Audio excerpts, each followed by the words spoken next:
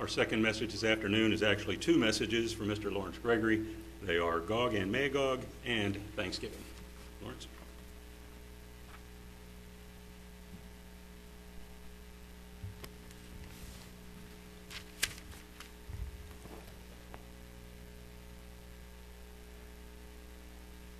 Good afternoon.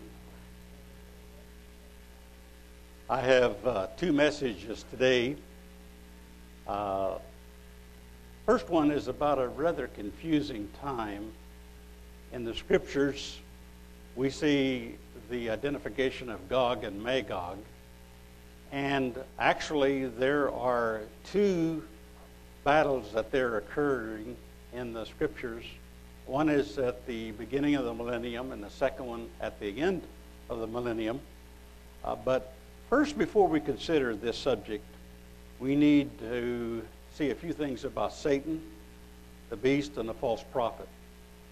Ahead of us is the Great Tribulation, the heavenly signs, the work of the two witnesses, 4 of the 7 seals of Revelation, the first resurrection, the millennium, or 1,000 years, the great white throne judgment of a period of about 100 years, and then the new heaven and new earth, which lasts forever.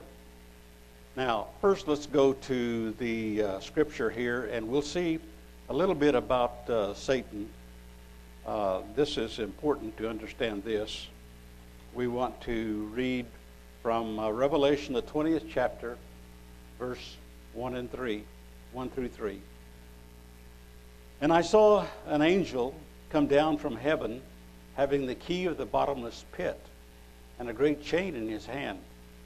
And he laid hold on the dragon, that old serpent, which is the devil and Satan, and bound him 1,000 years, and cast him into the bottomless pit, and shut him up, and set a seal upon him, that he should deceive the nations no more, till the 1,000 years should be fulfilled. After that, he must be loosed a little season. And so, during the millennium, during that 1,000-year period, Satan the devil is put away. And he's not able to deceive any of the nations, any of the people. So what a peaceful, blissful time that 1,000-year period will be.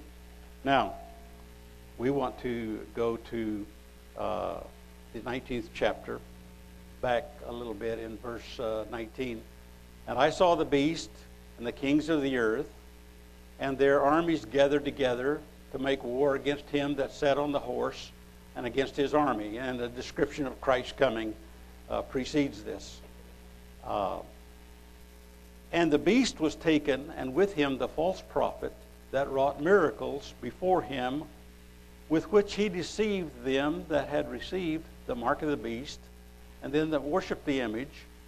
These both were cast alive into a lake of fire burning with brimstone. And the remnant were slain with the sword of him that sat upon the horse, which sword proceeded out of his mouth, and all the fowls were filled with their flesh. So this is a time described when the beast, that military power of the European resurrected Roman Empire, and the false prophet, that false religious leader and spokesman for that agency, are thrown alive into this lake of fire. And you can imagine what a horrible burning death that will be as they are cast alive into that lake of fire, which we know is the beginning of the millennium, the start of the Gehenna fire or the hell fire. Now, let's go to back while we're right here, Revelation 20, verse 7. And it says, And when the 1,000 years are expired, Satan shall be loosed out of his prison, and shall go out to deceive the nations which are in the 4 quarters of the earth, Gog and Magog, to gather them together to battle, the number of whom is as the sand of the sea. And they went upon the breadth of the earth, and compassed the camp of the saints about, and the beloved city, and fire came down. This is Gog and Magog and his armies. Came down from God out of heaven and devoured them. And the devil that deceived them was cast into the lake of fire and brimstone, where the beast and false prophet. Now, your King James says are. If you look in the original Greek, in the Diaglott, or the original Greek language will say, where the beast and false prophet were, and shall be tormented day and night forever and ever. And so the consequences of Satan being cast into the lake of fire are eternal or forever.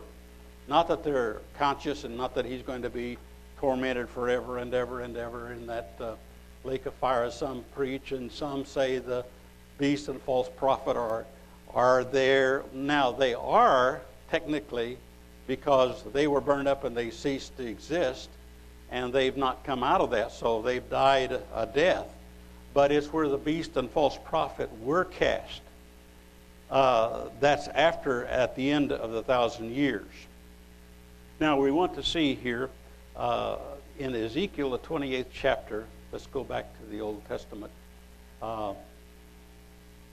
Ezekiel 28, it would be good to read sometime. I'm not going to right now read Ezekiel 27, 28, and 29, but I want to 37, 38, and 39, but I want to just go to Ezekiel 28th chapter. Let me turn there. It's already up on the board there. But I want to read 12 through 14. This is a description about Satan the devil. Moreover, the word of the Lord came unto me, saying, Son of man, take up a lamentation upon the king of Tyrus, and say unto him, Thus says the Lord, you seal up the sum, full of wisdom and perfect in beauty. Thou hast been in Eden, the garden of God. Every precious stone was thy covering, the sardius, topaz, and the diamond, the beryl, the onyx, the jasper, the sapphire, the emerald, and the carbuncle, and gold. The workmanship of the laborers and of thy pipes was prepared in thee in the day thou wast created. So this is not a description of a man. Obviously, it's a type. And the description is of Satan the devil. You are the anointed cherub that covers, and I have set you so. You was upon the holy mountain of God. You have walked up and down in the midst of the stones of fire. You was perfect in the way that from the day that you was created, till iniquity was found in you. By the multitude of your merchandise, they have filled the midst of thee with violence, and thou hast sinned. Therefore I will cast thee as profane out of the mountain of God, and I will destroy thee, O covering cherub, from the midst of the stones of fire. Your heart was lifted up because of your beauty. You have corrupted thy wisdom by reason of thy brightness. I will cast thee to the ground. I will lay thee before kings, that you may behold, that they may behold thee. You have defiled thy sanctuary by the multitude of thine iniquities, by the iniquities of thy traffic. Therefore will I bring forth a fire from the midst of you. It will devour you, and I will bring you to ashes upon the earth in the sight of all them that behold you. All they that know you among the people shall be astonished at you. You shall be a terror, and never shall you be any more. Now, there are some that say that Satan the devil will live forever as he's cast into the lake of fire and tormented. But here it's very clear that he is going to be destroyed, and he is going to cease to exist. And God is going to cause some kind of spontaneous combustion to take place in that lake of fire and consume the devil, and he will be no more. Thankfully, we have the scriptures to show that during the millennium, he will be asleep, but he'll be resurrected at the end of the millennium. But then this occurs at the end of the 1,000 years, when he is destroyed before he is able to deceive any more nations. So we can thankful, and we can rejoice and be thankful for that.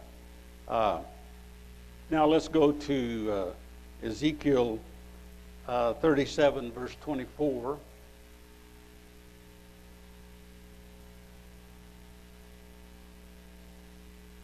This is the time during the millennium when David is going to be resurrected.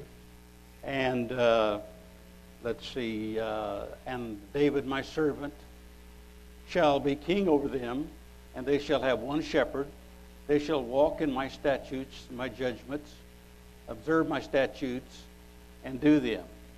And there's more about this description here during the millennium of when David is going to be once again brought back to life and rule and reign in Jerusalem. They're over Israel that's going to be brought back from captivity. And there are a lot of scriptures in the Old Testament that show the time when Israel is going to be brought out of captivity and is going to return to the representative tribes to the land of Israel and what we call Israel today. And they are going to be living there in peace during the millennium. But at the very beginning, it's going to take some time for God to bring peace and to take care of the discipline and judgment of some of those adversarial nations. Now, let's go to Revelation, the 16th chapter.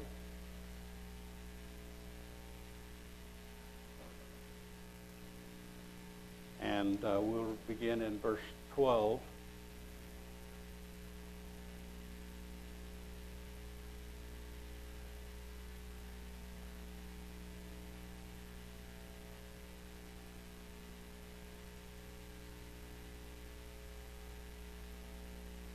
And the sixth angel poured out his vial upon the great river Euphrates, and water thereof was dried up, that the way of the kings of the east might be prepared.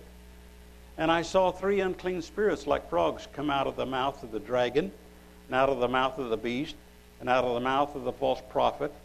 And these are the spirits of devils, working miracles, which go forth unto the kings of the earth and of the whole world to gather them to the battle of the great day of God Almighty. So we want to remember in the scriptures there's a king of the south, which is identified in Daniel, and the king of the north, and then the king of the east, the kings. Now, let me just take a few minutes to explain here, and you can do some more research on this. But the Russian and Chinese complex, some of those families are intermingled. And so you have the beast power, which is led by Assyria or Germany, and the Roman Catholic Church in Europe and some of those Western European nations. And then you have the Eastern nations, and to the far north, Chinese and Russian Soviet bloc, and some of the intermingling of some of those peoples that are going to come against Jerusalem. And so let's continue on here. And he gathered them together into a place called in the Hebrew tongue Armageddon. Now we hear a lot, and I'll just say this, we talk a lot about the Battle of Armageddon. But Armageddon is the gathering place in the valley of Jehoshaphat. So those hordes come against the king of the north that has come there settled in the valley of Jehoshaphat in this great war. And so at that time, if you go back and read Ezekiel 38 and 39, you'll see that God begins to work and to lead the eastern nations that come against them in war to begin to turn and think about all of the plunder and all of the riches that they could accomplish by going against Jerusalem and going against Christ as he is beginning to rule and to reign in Jerusalem at that time. And so the seventh angel poured out his vial into the air, and there came a great voice out of the temple of heaven up from the throne saying, "It is done," or "It is completed," as Moffat translation says. And there were voices of lightnings and thunders, and there was a great earthquake, such as was not since men were upon the earth, so mighty an earthquake and so great. And the great city was divided in three parts, and the cities of the nations fell, and the great Babylon came in remembrance before God to give unto her the cup of the wine of the fierceness of his wrath. And so, now, I'm not going to explain, but you can do some study. In the book of Revelation, there are 7 seals, and then there are 7 trumpet plagues. And then in about chapter 14, as an inset chapter, it talks about the 6 angels. 6 angels are separate from the 7th vials or last plagues that are poured out that constitute the 7th seal of Revelation. And so the time of the Gog and Magog and their fight against Israel, like I said, when you read Ezekiel and you read Revelation, it's kind of confusing, but you've got to remember when you look at certain things that happen that there's 2 distinct times when Satan is released from his captivity of 1,000 years. He goes back to what he's doing, deceiving the nations. And so, who is he going to pick on? Gog and Magog from all over this earth. Before, he brings them from the north and from the east, but now he brings and he goes out to Gog and Magog and deceives them. And what do? They take up what they did 1,000 years before. They think Christ is over. He's ruled enough peace, and there's time now, great time of war, and so they come against Israel, but they're destroyed and they are dealt with. So that's the first, and I've just wanted to give you enough today to whet your appetite to study more about Gog and Magog and about those activities and prophecy that are going to take place. Now I'm going to switch to another topic, another subject, and that is Thanksgiving. And this weekend, Thursday, Friday, and Saturday today, we're beginning to have some change in the Thanksgiving observance. My Thursday newspaper was about that thick with advertisements of Friday, Black Friday they call it, of all of the stores that were going to be open. Now they're talking about beginning to open on Thanksgiving Day. And that's making some of the employees a little aggravated because now they're going to have to take off for the holiday, but to work in the store selling. And Thanksgiving has begun to, have you noticed, they begin to call it Turkey Day. Turkey Day. That's an insult. It's a day of Thanksgiving, and we're going to have some scriptures here. But first, we're going to have a little bit of history and review a little bit of history for you to whet your appetite. And we know that in England in the 15th and 16th century, there was some persecution and opposition to some of the Protestant churches that were calling themselves separatists, later identified themselves as separatists, as pilgrims, as Puritans. And there was some Catholic opposition and persecution of some of those congregations. So some of them were leaving England to go to other countries. And Holland was a favorite country. And so the congregation, and you might remember some of the pastors that were called William Brewster and John Robinson and Richard Clifton and others. And you might remember, if you've done some research, from some of the history of some of those early members of the congregation. So they decided to go to Amsterdam, Holland, this congregation, and they had some opposition, some difficulties there, so they went on to Leiden, Holland, and they had some opposition and persecution there. So they decided, because they weren't fitting in with some of the other congregations, Protestants there, that they would elect to go to the United States.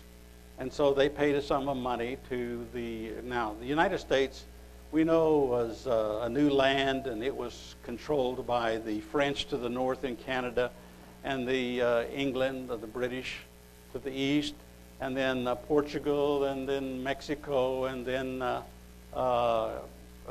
some of the western United States to some of the other countries, and the northern to the Russians. And so the United States was really a divided up land by the countries, except the East Coast, which we know later became the 13 colonies, and then originally the United States spread from there with some other westward movement and development, was owned by or they considered they owned the British. And so this little congregation decided to spend some money and pay for their way, and so they ended up on the Mayflower. You know the history of that, how they start off with two ships, and the one sprang some leaks, the Speedwell, and they turned back. And they put about 102 to 105, somewhere there's little different figures, plus crew on this little Mayflower ship. And they left Plymouth, England on September 6th. And they were coming to the United States, so they had some storms and some difficulties. And I don't want to bore you with all the history of some of the things that took place on the Mayflower. And I looked at a replica of that back in Massachusetts, and it was tiny with 3 floors. I wondered how in the world were they able to get about 125 people on that little ship, and some of the foods and stuff, because they had to spend a couple of months out in the ocean coming from England to the United States. So they had a charter for the eastern coast, but one of the storms was blowing them off coast, so they cut into, this was on the 9th of November in 1620, so they cut into the Cape of Good Hope, and there's some islands out in the barrier there. You can look on the map and see the protection there. And then on the Sabbath, on the 11th, they decided to come ashore. Now, some of the history about that area there, as you know, it was Indian settlements, and they had some houses and some grain and corn there, but they had had a smallpox epidemic a couple of years before, so that whole area was cleared out with the Indians. So they were completely gone. And Samoset and Squanto, a couple of the residents of that area, had been taken prisoner on shipboard, and they had taken to Europe and then to England. And they'd learned English, and so they were back in the area. And so you've got this area abandoned that providentially God was seeing that the Mayflower had blown off course, and it cut into that bay there for protection. And so they were a couple of months from September 6th to November 9th. But on the 11th then, because they about a third of the members of that congregation were actually members, and the others were called strangers. They were unconverted. And so some of those unconverted people thought, when I get ashore, I'm going to do as I please. I'm not going to have anything to do with the government of this congregation. And so we have the 1620 proclamation called the Mayflower, and I'm not going to read that, Mayflower Compact, written and signed by about 30-some members of that congregation, and that was the start of our documents. As later Massachusetts became a state, and then one of the 13 colonies, and then involved in the Constitution and the Declaration of Independence, and some of these documents that we have over here, beginning with the 10 Commandments back there, and then the Mayflower Compact. But I'm not going to read that. You can read those later. And to see that they agreed when they landed on the shores of Plymouth. They left Plymouth, England, and now they're in Plymouth. They identified in 1620 of the United States. Now, during that first year, they had some difficulties, and they had low harvest, but they had planted some the grain that they had found in some of the abandoned buildings, corn, and they had fished, and they had a little bit. Now, they had some agreement with England that had sponsored them for so much. They had to pay like 10 to 20 shillings per member, which was several $1,000 when you add up 102 members, 105 members of the congregation. That was quite a bit of money, plus the cost of the Mayflower and everything. Well, the Mayflower went back, and later it was dismantled, and some other ships were made from it, and some of the beams ended up in some chicken houses and farmhouses and things. So the Mayflower was completely gutted and transformed into other ships. And you can read all this history. It's really interesting and fascinating how God providentially provided protection for that little congregation to come to America where he wanted them. And he provided for them an abandoned area. He provided clothing for them and food for them and in this abandoned city. Now, in the first year, in the fall of the 1621, they decided to give thanks and have a celebration of a weekend for 3 days, Thursday, Friday, and Saturday. And so they invited some of the Indian tribes from that area, and they cooked up, and they had some deer and turkeys, and they had corn, and that they had reared from their crops, some of the blessings that they had. And so they gave thanks, and they had parties and great celebration during that first Thanksgiving in November of 1621. That was the first Thanksgiving. Now, in many years ago, I copied out the presidential proclamation of George Washington and Abraham Lincoln, because I wasn't sure how long they would last. But I'm not going to read them since we had reference to them in the first message today. The presidential proclamation of George Washington in 1780, 3rd day of October, 1789, and from Abraham Lincoln and his proclamation. So I've copied those out. Ken didn't know that, or I would have given them to him, and he could have read it from here. But anyway, so that's a little of the history of our Thanksgiving in Thursday during the years. Now, sometimes it might have been observed, but not really recognized as a day of Thanksgiving, just as a day of appreciation. But those presidential proclamations by George Washington and Abraham Lincoln also made it official that these were national holidays as well as overtones of religious significance. Now, I'm going to read some scriptures here. Let's go back to the Old Testament. I kept checking to see if Ken would read some of the scriptures that I had written down, but fortunately he left me some that he didn't touch on. So I'm going to go back to Psalms 147 and verse 7. Psalm 147, verse 7. He would like this one. It says, sing. I'm not going to sing today. Sing unto the Lord with thanksgiving. We'll do this later when we all congregation sing, when I can sing so low. I'm a little puzzled that Glenda sits in front of me. And can you hear me singing, Glenda? Can you? I'll have to be a little quieter. Sing unto the Lord with thanksgiving. Sing praise upon the harp unto our God. So I'll have to practice up on the harp too. And when I have invited by Ken for special music or Art to give special music, I'll just have to come up and do a solo. So low you can't hear me. See how that works? Okay. Now, let's go to the New Testament. And I want to go to Ephesians, the 5th chapter, verse 20. Ephesians, I think that's, I don't know if I've got them out of order or not there.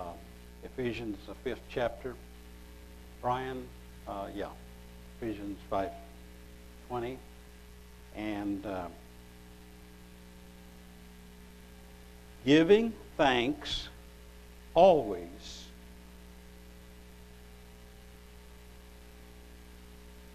for all things unto God and the Father in the name of our Lord Jesus Christ. And then in, let's see, Colossians, the 2nd chapter, verse 7. No, let's go to Philippians, the 4th chapter, verse 6. Philippians 4:6. Yeah, that's the order right here. Philippians 4:6.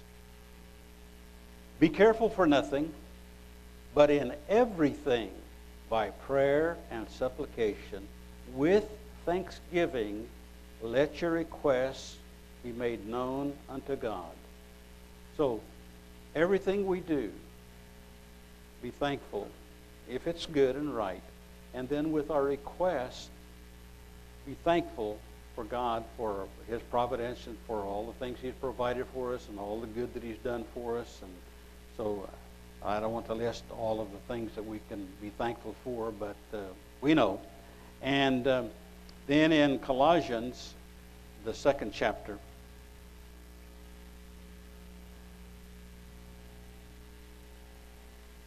and verse 7, rooted and built up in Him and established in the faith, as you have been taught, abounding therein with thanksgiving. Abounding with thanksgiving. That's overflowing, and that is being thankful. Exuberant, abounding thanksgiving. And in chapter 4, verse 2, continue in prayer and watch in the same with thanksgiving. Now, how many that are observing or have observed the day of Thanksgiving have done it from the religious point of view?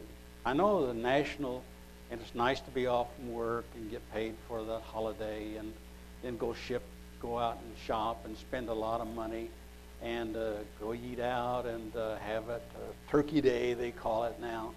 But how many people are really thankful and really appreciate? I know most of us here, we could raise our hands that we have thanked God for all the good things that He's done for us. And so I want to go to 2 Corinthians, the 9th chapter. Back up a little bit, verse 12. 2 Corinthians 9, verse 12 through 15.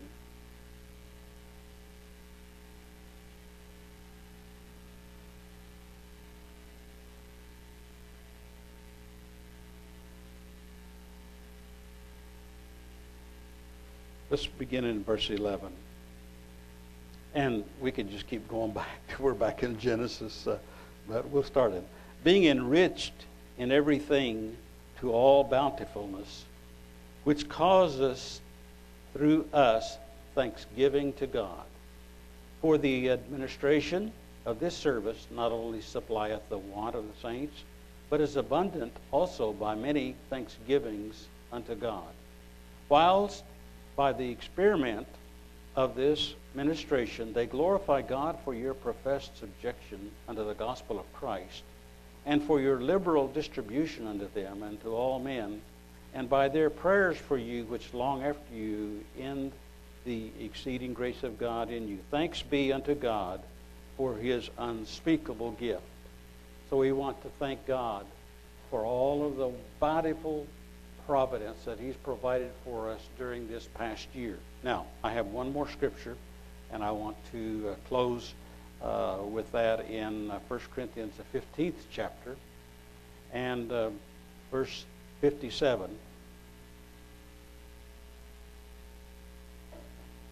But thanks be to God, which giveth us the victory through our Lord Jesus Christ.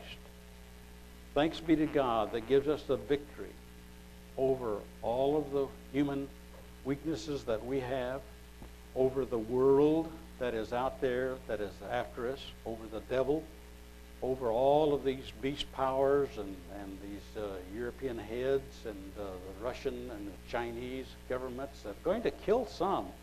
Now, it's predicted that some will give their life in obedience and martyrdom, and some will endure until Christ comes.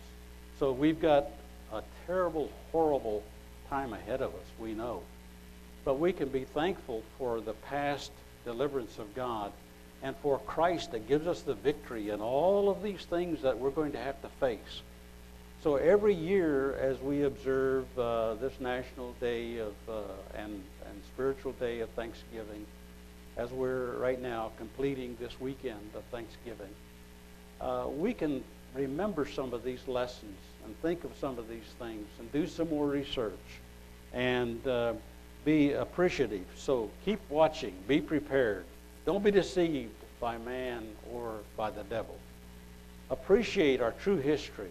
Be thankful to God for our calling and future destiny in the family of God forever and ever.